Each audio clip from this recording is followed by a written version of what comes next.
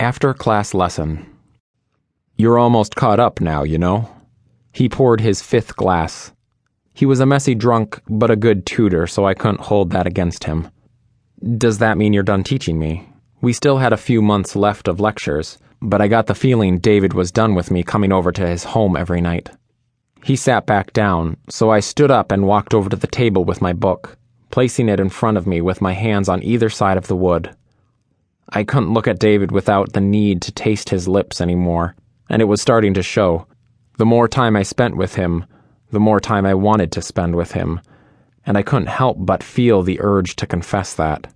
I needed to leave before things became incredibly awkward.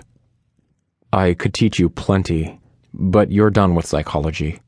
I didn't know what he meant by that. Maybe he had another degree. Maybe he wanted a workout partner or a football friend.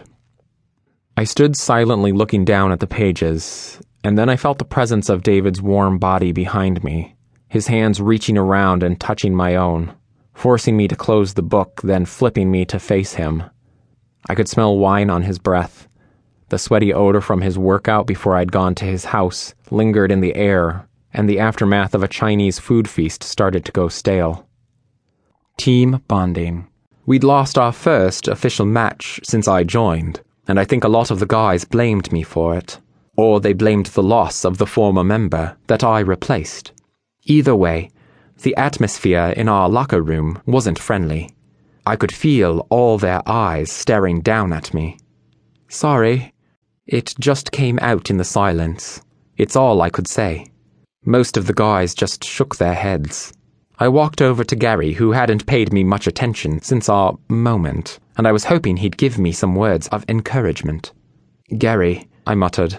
He turned to me with a smile, looking around the room as people began to leave, then leaning over to whisper in my ear. Not today, mate. I've had my turn, but I'll be back for seconds. I didn't know what he meant, but he left before I could question him. The locker room emptied one by one, until I was left with two others. The 6'4" blonde one being Derek, and the 6' dark-haired man was Alex. Both towered over my 5'9" body. They both had piercing blue eyes, and seemed to keep to themselves.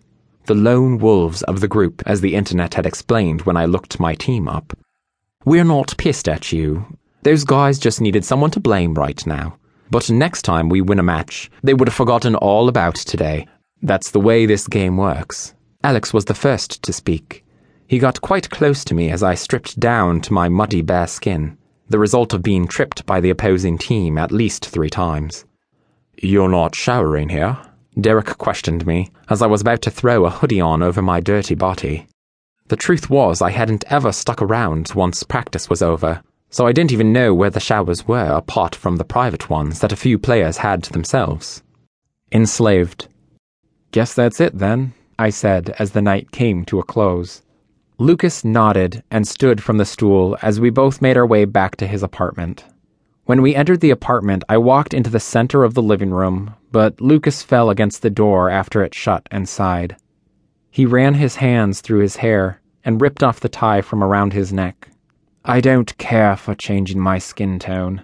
I was blue once, never again, he said as he raised himself from the wall and slowly made his way over to me.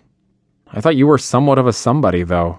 Don't you have to follow these trends? I asked as I ripped my tie off and struggled with the tag around my neck.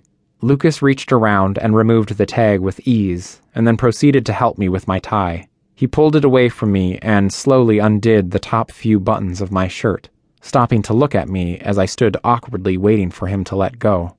I guess I don't want to do what society expects of me anymore. His words were like a whisper as they came closer towards me. I moved away from Lucas as I felt my face turning red again. My hands began to shake as my body faced in the opposite direction, and I struggled to fasten up the buttons he'd undone. Aren't you going to get changed? He asked as he stood still looking at me. I like this fabric, and I won't get a chance to wear it ever again, so I think I'll sleep in it if that's okay. I could hear Lucas walking up behind me, feel his breath on my neck as I replied.